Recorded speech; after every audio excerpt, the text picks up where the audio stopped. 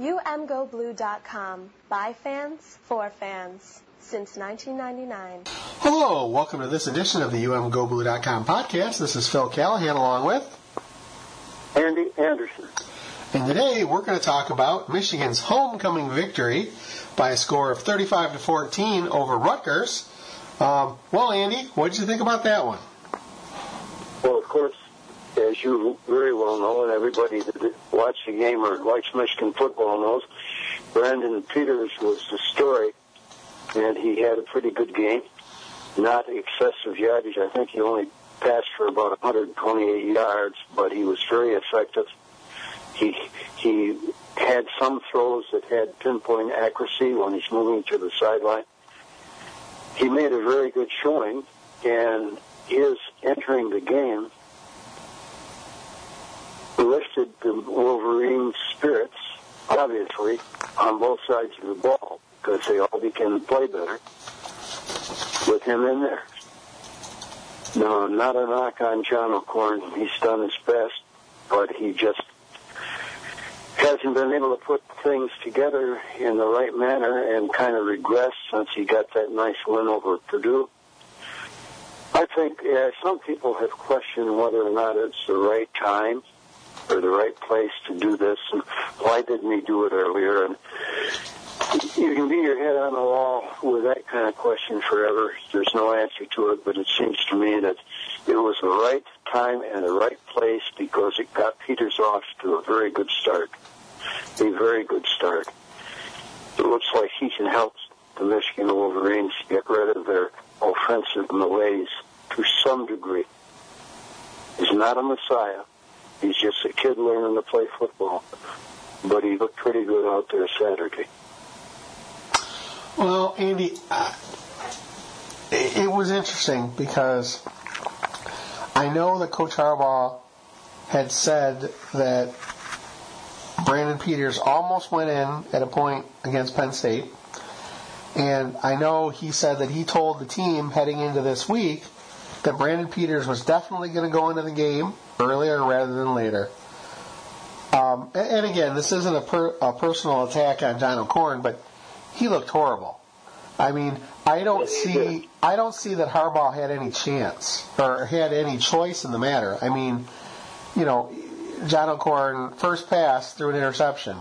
Then he had trouble handling snaps. He had trouble taking shotgun snaps. He had trouble doing the exchange. He fumbled. And even though it was recovered, it's just the point that what we saw from O'Korn was almost a complete breakdown of just the basic skills you need to be a quarterback.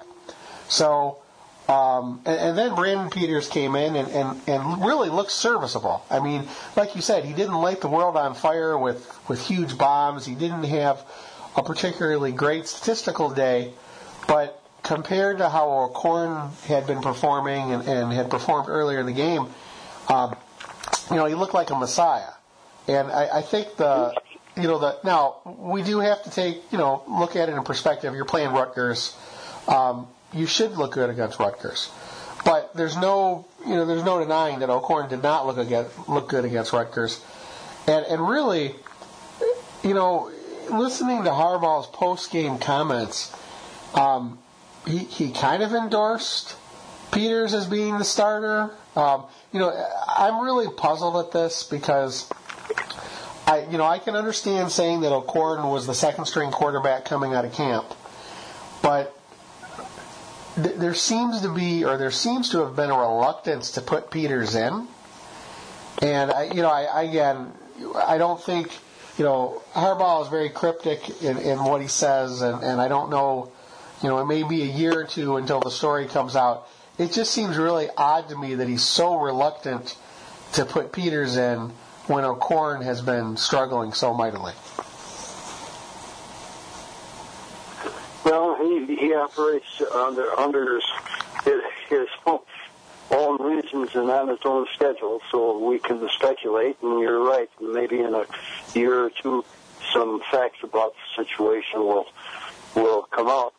It'll be probably past the point where we really care anymore about it because we'll move on to other things. But and Peters put life in that football team. And there's just no question about it. One thing that also happened was I have not praised the offensive line this year much at all, but they did a better job. Really did. They were blocking well, and Peters wasn't subject to being sacked 7 times and with 8 TFLs or anything like that. We'll see how Peters does when the lights really come on, when it's on the bigger stage, when it's a more important game, when there's more to lose by losing. He hasn't been stressed in every aspect that a Michigan quarterback can be stressed yet, and he is just learning. He's a neophyte. This was his first real snaps where everything was on his shoulders, and he survived that well. He's got a good future, and it's up to him to make that future really good for himself. Apparently he's a hard worker. Apparently he's laid back and doesn't get excited much when things go wrong. And you could see at his post-game interview that he is just a different personality than the other 2 or 3 that we've listened to recently. He is a laid-back guy. There's no question about it. And that can be a fault or it can be a blessing. Depends on the situation. We'll see. But he's got a chance to do some big things if he keeps good. One thing, too, I thought the play calling changed a little bit.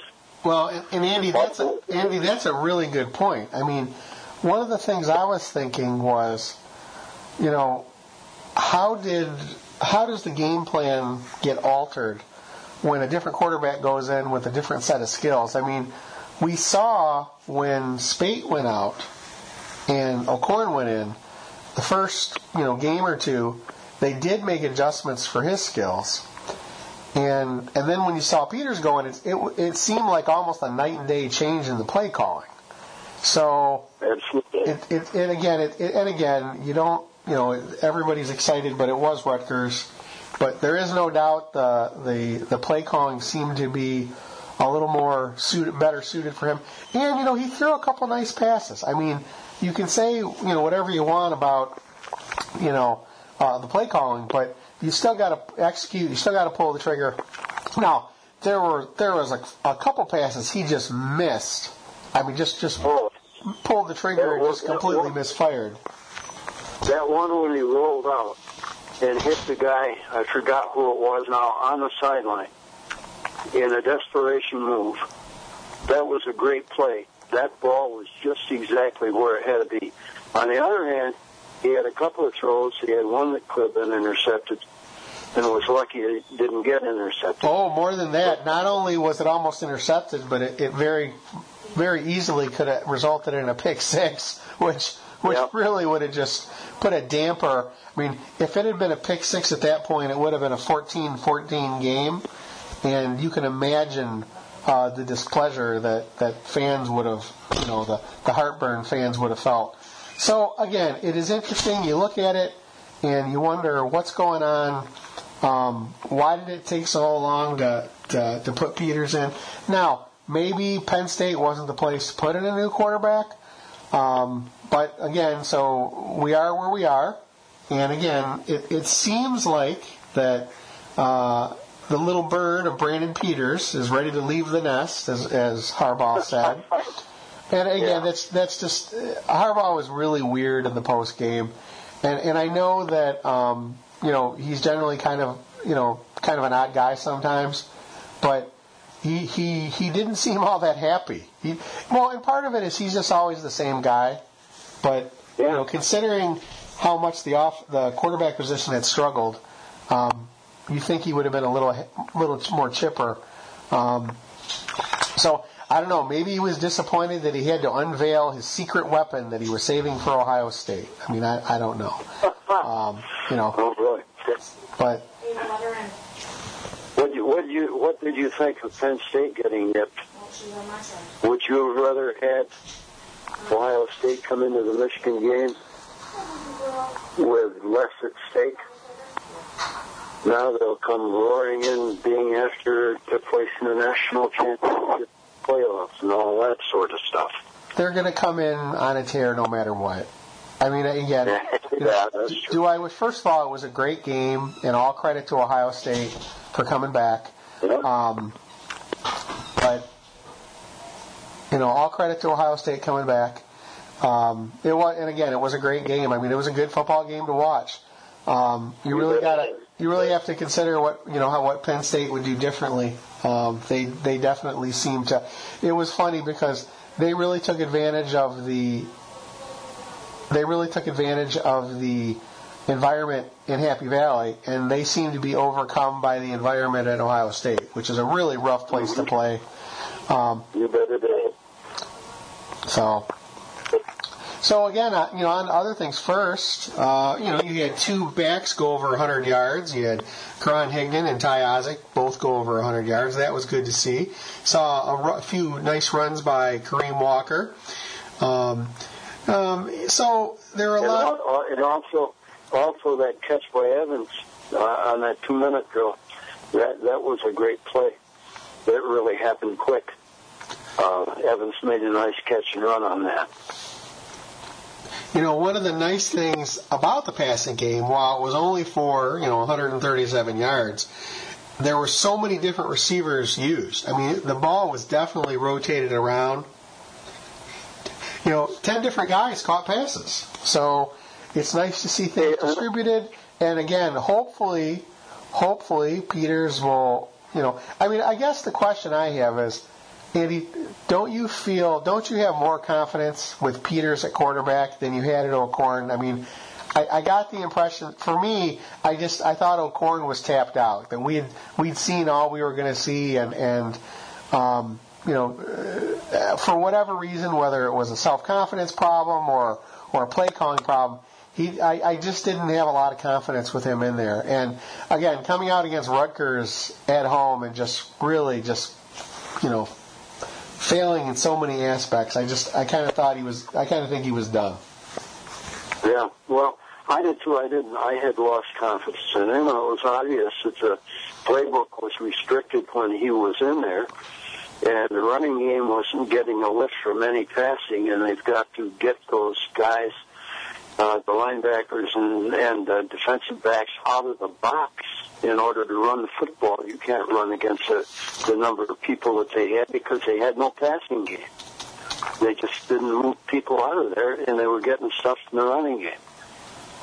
I really liked Higdon's effort. He's really improved. He's getting better all the time. He's a quality back. There's no question about that. And finally, we had a pair of backs over 100 yards in the same game. Isaac has kind of surprised me. Oh, and back to John O'Korn. When John was in there in that first quarter, the offense, even though they did do an 80-yard drive in the second fairly early, they seemed dead. They seemed without spirit. They needed a lift. They needed a shot of energy. And when Peters came in, he gave them that. They were a different team after he came back in, and they, instead of just trying to punch things over tackle all the time, they nibbled at the edges all day long. And they got out there. Maybe that's a function of the fact that Rutgers didn't have enough team speed to deal with something like that, and they knew it. Or maybe they're going to try something a little different. I'd like to see something a little different than this offense. It's been boring as hell this year. It just hasn't been as much fun as Michigan football is some years because they haven't been scoring points. That's what the game's about. Defensive battles are nice, but when it comes right down to it, you need points to win. Well, and now we got Minnesota on deck, which, it's a night game. I guess the only people who are excited about it is TV, because I'm not excited about it. I don't know anybody who's excited about it, actually. The prospect of sitting in Michigan Stadium at night with a underperforming offense and a a low of 40 degrees, at least it's going to be. It looks like it's going to be clear. I mean, again, this is not a good idea. I hope that they address this somehow moving forward. So again, I'm excited about the Brown Jug. We have a pretty good streak of winning it. Although there have been a couple notable times where Minnesota has jumped up and bit us. Again, I'm not excited at the prospect of again, a cold night in November in Ann Arbor is not exactly a big draw. What do you think, Andy? No, I'm 100% with that. I don't like night games, period. I don't think that's when football should be played. It was devised as a Saturday afternoon sport, and that's the time for it. The weather is better here. This isn't in the South where it's so hot that you can't play during the daytime. The best weather we have is like on a Saturday afternoon and not in the evenings, especially in November.